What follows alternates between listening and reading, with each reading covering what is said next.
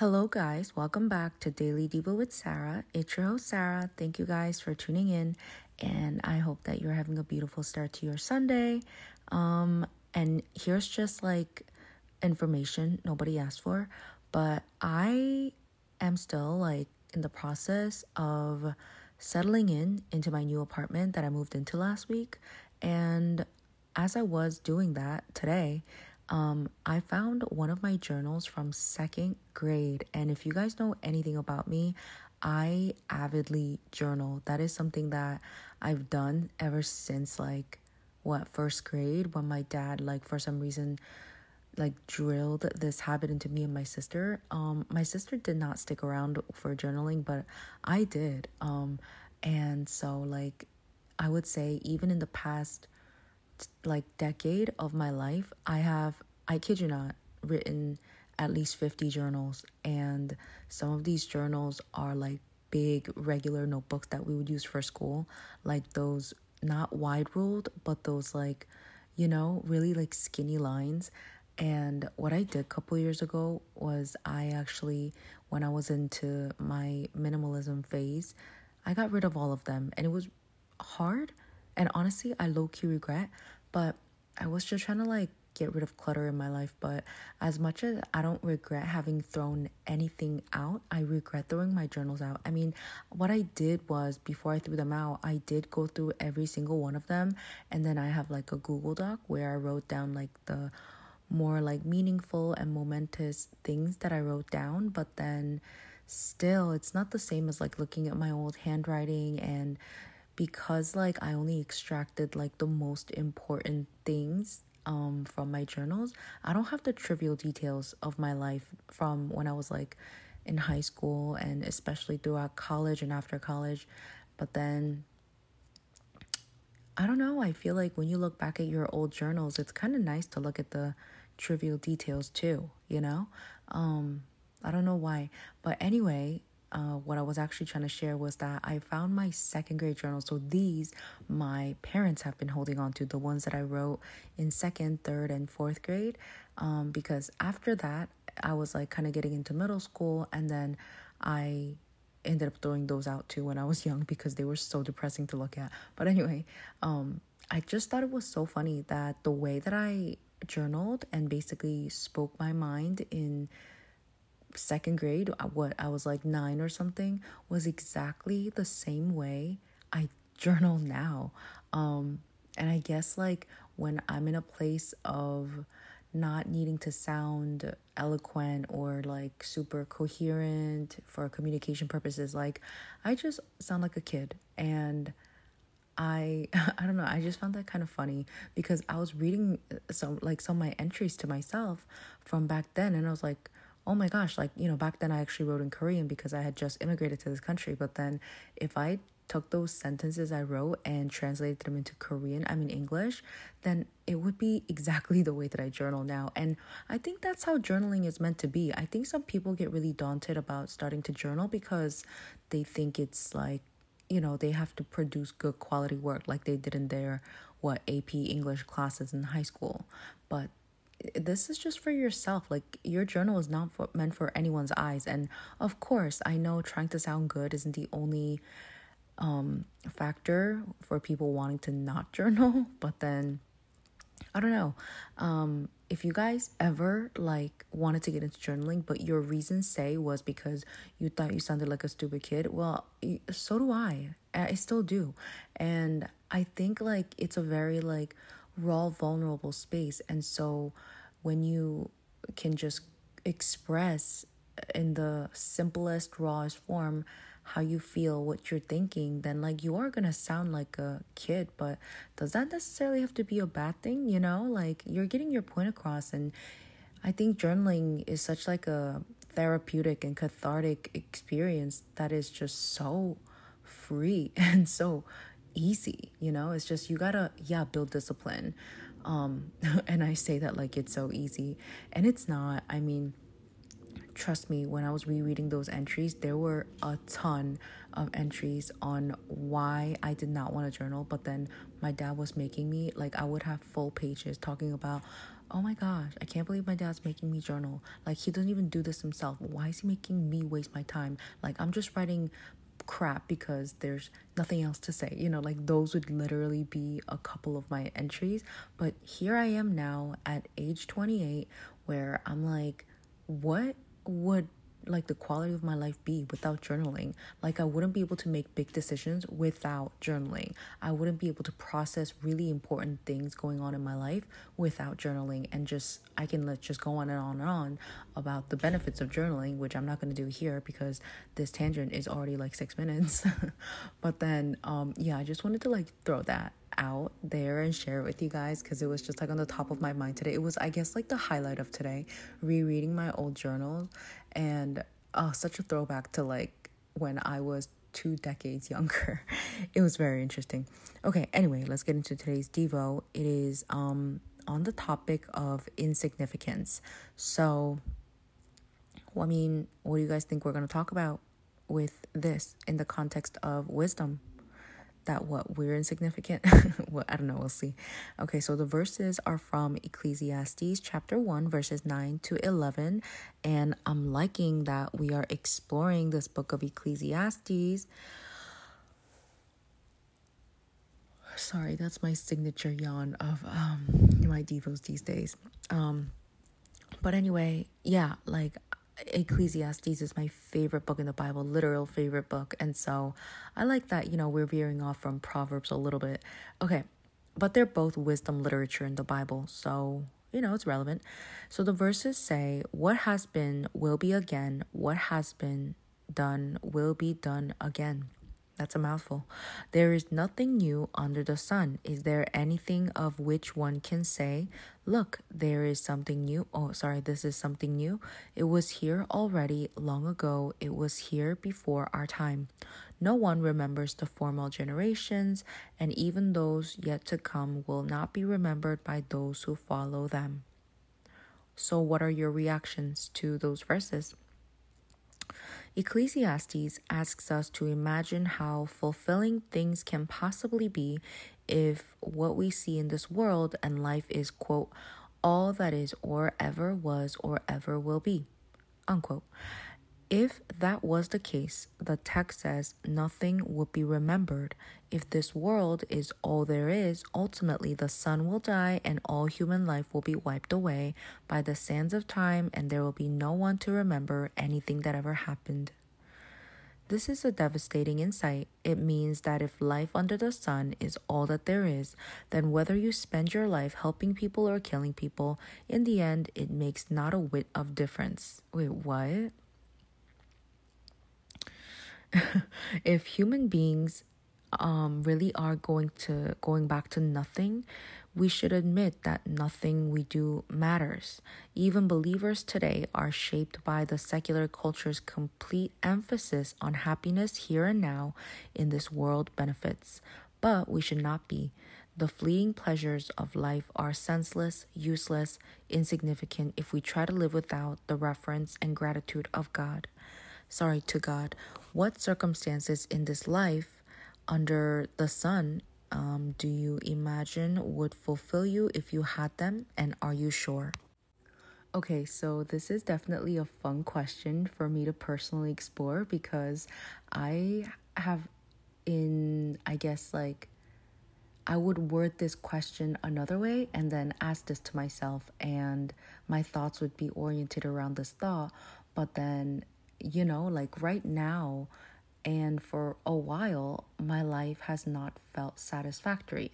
As in, I'm not ungrateful, for my life. I absolutely am.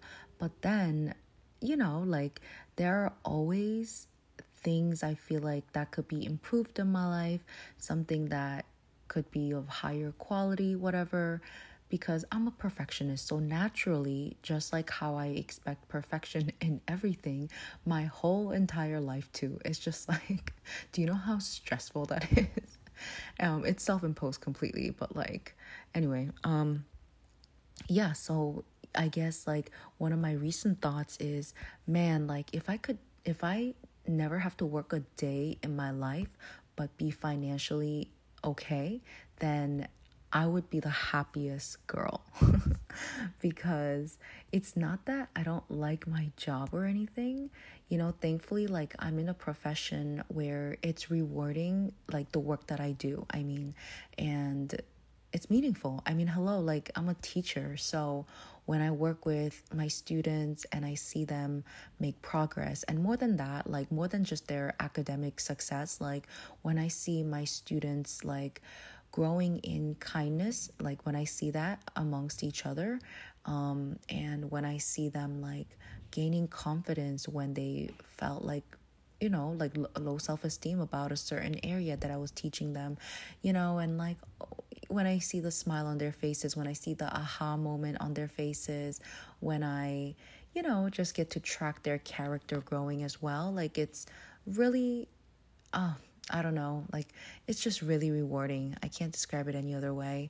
But then at the same time, just because I like what I do doesn't mean that I particularly enjoy getting up so freaking early in the morning and commuting. Now that I moved, I'm even further than I was before, and now I'm commuting 35 minutes to work. And then I gotta come back home, right? So, like, at least an hour on the road. Like, and getting dressed up, doing my makeup, doing my hair, making sure my outfit matches, and, like, you know what I mean? Like, packing lunch and just, like, that whole ordeal of working and commuting and getting ready for work, and then, like, needing to detox my brain from work. Like, working's hard. I kind of, like, just miss those days when, like, women just stayed at home. And this is so anti-feminist, but, like, like, I'm just reminded of that Ali Wong scene when she's like, I don't want to lean in, I want to lie down. Like, I resonate with that 100%. Okay. I just would love to stay home. Like, and like, yes, I'm a person who runs on structure, and I need some sort of, like, a regular routine in my life, such as work or not, in order for me to, like, not go insane. But then, my goodness, like, if only I could honestly just not work. But then I'm, like, not, like, homeless either. What a life, What a life. And so, like, I'm not just going on tangent, you guys. Like, I am answering the question, I promise, because it asked, what circumstances in this life under the sun do you imagine would fulfill you if you had them? Okay, like, it would be that, like, just a very comfortable life where I don't have to worry about providing for myself, but I'm provided for. But then at the same time, they're asking me over here, are you sure? And now I'm really thinking about it, Am I sure? Like, because, I don't know, let's say that, like, I get married to, like, a decently rich guy and I don't have to work, and I get to stay home. Then am I going to be living the most fulfilling life that I could possibly imagine? And that would be no. I mean, I'm not going to deny that's going to be super, super nice. Like, I would be able to explore all of my hobbies. I would be able to wake up whenever I want, because I get really offended every time the alarm, like, bell, or not bell, but, like, the alarm goes off on my phone in the morning. More like Alexa. Like, I'm so offended. Like, I'm not having a good sleep and I'm not ready, clearly. But anyway, like, I don't got to worry about that. I could go to sleep whenever I want, I just live the way my body wants, But then, I don't know, like, even if I had that, I don't think I would be fulfilled if God wasn't a part of that, a part of my life. I think no matter what I do, God needs to be part of it in order for me to feel absolutely fulfilled. Like, I'm not going to say if, I am working a really, really, really, really low paying job because that's the only job I have, and then I have God, like, I would be happy. No, I would try to, like, climb up for sure.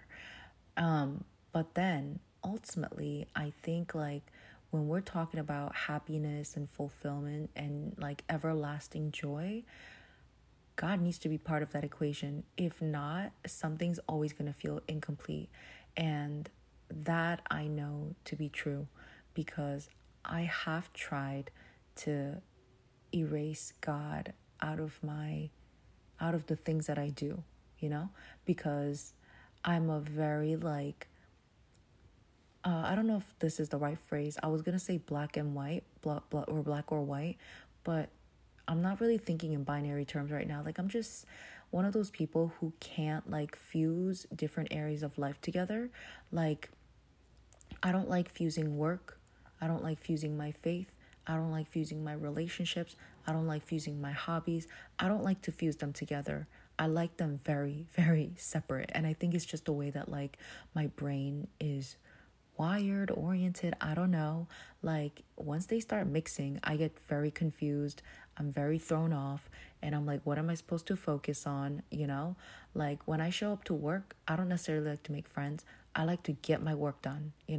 Like when I say want to focus on relationships, I don't necessarily want to talk about work. Unless like I really need to like vent about something. Like I like to just keep it at a relationship level, like, and check in with like say my friends' lives, like how are you doing, like just not want to talk about work though. Sometimes it's inevitable, obviously. And then like with my faith, I don't like to bring it into work. I don't like to bring it anywhere. I just like to kind of like, I don't know, keep it separate. But then I realized like that's not how you're a Christian, because when you're a Christian, God bleeds into every area of your life. And it's not like that's supposed to feel like a chore to us, but that's just naturally how it's supposed to be. And like you shouldn't even have to make effort to let God bleed into every area of your, can I talk? Every area of your life. And yeah, I think I always try to segregate all the departments of my life, including God too. And so I have done that. But then I realized that wasn't right. That's not how my faith is supposed to work. And so I've tried to bring God into every area of my life. And some areas I would say it's hard.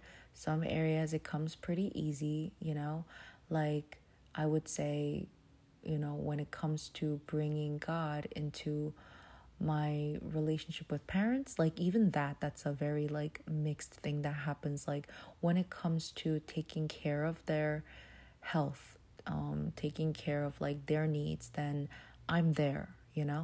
But then when it comes to like, let's say we get into arguments and I'm at a choice of talking back and being rude versus being respectful and, minding my manners, that's where it's difficult. So I think just in general, every area of my life, yeah, just looks different. But anyway, I feel like I went off a little bit on a tangent there. But yeah, like I want to, I guess I'm challenged here today to bring God more into the areas of my life that I don't feel like he's too infused deep into. I think in my workplace, it might be a good place to start. Like when I'm teaching my students, maybe rather than just seeing them as clients who I serve and service, because that's what my job title entails, I could look at them as God's children. I mean, theologically speaking, unless they're Christians too, not really. But, like just to get my point across here, like that they're beloved creation of God, just as I am. There we go. And that I can see them as like, I can see my job as a privilege to teach them good things, because it's not just literally academic stuff that I teach.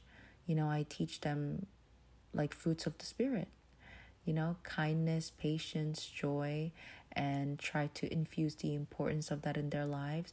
And, it's a public school, so I'm not like outright like sharing the gospel and talking about Jesus, but through the way that I interact with them and through the behavior that I show and model, like I could be an example and a representative of God. And when there are opportunities to talk about faith, I can, because I actually do know some of my students, like they are Christians. Like when I have conversations with them about, say, like their weekends, they tell me they go to church. And then like there's this one student that I have, she's so cute. But then one time I asked her, like, what's like more important than soccer? What's like more important? I don't know. I don't remember. This was so long ago. As in last month. But then I was like, who is like more important than blah blah blah? And then she was like, Jesus. And I was like, oh. It was the cutest thing. Yeah, and then like that's like a natural moment for me to talk about what she knows about Jesus, and yeah, just like allow for more meaningful conversations too. And I remember like when I did have like that moment of conversation with her, she's a little girl, but yeah, it felt super cool and it felt super rewarding to be able to like, I don't know, let God be a part of like that small moment in my life at work. I don't think an example like that is exactly what the topic of today is, but exploring that question kind of led me to that direction in terms of like, yeah, like I guess actually, do I take it back when it says what circumstances in this life under the sun do you imagine will fulfill you had them? Oh yeah, I mean, I really answered that before with the whole comfortable life situation, but I think like the bigger picture of this question is like biggest point I mean is like everything is insignificant unless God is part of it. And I genuinely wonder how non-Christians feel about that, because for me as a Christian, I've always felt this way. Like every area in my life could be perfect, but if God's not part of it, I will feel empty inside. And that's not like a feeling that I've forced myself to feel in order to feel pious about myself. It's genuinely like, it genuinely happens to be the phenomena every single time when I feel like everything is set in place, but if I'm not in my like I'm not like at the same time like investing in my relationship with God and reading the Bible and learning about him, and you know what I mean, like deep in my faith, then something just feels like it's missing. And as vague as that sounds, it's the best way that I can describe it. A key piece is missing to the ultimate fulfillment of my life. And I mean, that's telling, but I guess I'm curious. That has been my personal experience. And so, for my non-Christian listeners, what is that like a thing for you? Like, do you feel like all the areas of your life are pretty set in place, are pretty stable and whatnot, but then you feel empty, like you feel like something's missing, right? Because I feel like you should, as in like, not that I'm suggesting that you should, but then you should, as in like, it should be the natural phenomena, because God created you too. And as God's creation, we are meant to feel that something is off. I just naturally, when like we don't know our creator. And I hope that perhaps like this conversation is a gentle nudge, I guess, for you to explore God for yourself. And would love to hear about how that goes for you. And if you're wondering, how do I start? It starts with reading the Bible. Start with the New Testament, start with the book of Matthew and go from there. I mean, that always seems to be like the route that everybody seems to go on when they explore Christianity for the first time, by reading the Bible. I mean, Genesis is fine, but then like once you get to Exodus, it's going to get a little confusing. So I would start with Matthew and just learn about Jesus first. But anyway, that is my reflection for today. The prayer is, Lord, what do I do? I mean, my goodness, my eyes aren't even working right now. Whatever I do, quote unquote, in the Lord is not in vain. Because of Jesus' resurrection, I know that I will be resurrected. Perfectly closing out the Devo. And so it is not my status in this world, but in the next that defines me. I praise and thank you for that. Amen. Wow, what a what a last sentence for prayer where it says, so it is not my status in this world, but in the next that defines me. Because when we truly talk about insignificant here, which is the topic for today, our life is insignificant. And you know what? I don't mean to open up another conversation because it's getting really long already. But then I think that was the point. Our life is insignificant without God. And really, when we talk about what is significant, we're talking about the eternity in heaven. Or hell, right? That's pretty significant. Your afterlife status is what's important, not your status here, not your job status here, not your relationship status here, not your anything status here. Because, like I said in my last episode, when we consider the ratio of our life on earth versus eternity, which is eternity, so you get the point, then our life is so minuscule to the rest of the life we're going to have, I don't know still, ever since 2 days ago, nothing has changed 2 days ago, what non-Christians think about what happens after they die. Do they literally think that they're just gonna turn into dust and their soul just dissipates into dirt along with their flesh and bone? Is that what they believe? And I promise I am not mocking this situation. It's just I am genuinely curious. If one does not believe that there is an afterlife, then is that what they actually believe? Because what other creative ideas am I missing out on, that I don't know about besides that? And I am also curious as if non-Christians who don't believe in afterlife think that people who do believe in afterlife, either eternity in hell or eternity in heaven, are ridiculous. And yeah, I don't know. I've never asked that to anybody before. Maybe I should ask my non-Christian friends. That should be an interesting conversation. But it doesn't have to be an awkward one, because I don't know, kind of matters, right? Doesn't feel like it matters now because, me and my friends are in our 20s. So who cares? But then again, who says that we're going to live necessarily up to 90 years? One of us could die tomorrow. And I wonder what their friends are thinking too.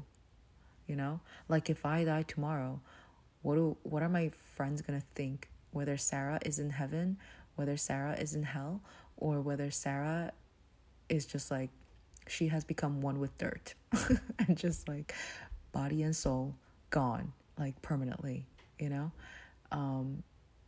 So I think in conclusion, my goodness, I need to end this podcast. So in conclusion, our life on earth, insignificant, okay? And that doesn't mean that we should spend it wastefully. That's not the point. It's just saying that when we focus so much on living it up in this life and making the most out of this life for ourselves and our just selfish joys and desires, and there is no picture of God, then we're wasting it. And we should consider the way that we should live our life on earth should be in consideration of the life that we're gonna live after the life that we have on this earth. And I think that just brings up a lot of different thoughts already, but this episode needs to go and I gotta go. So I will talk to you guys again tomorrow. But I enjoyed this conversation. with myself. Anyway, happy rest of your Sunday, you guys. I will talk to you tomorrow. Bye.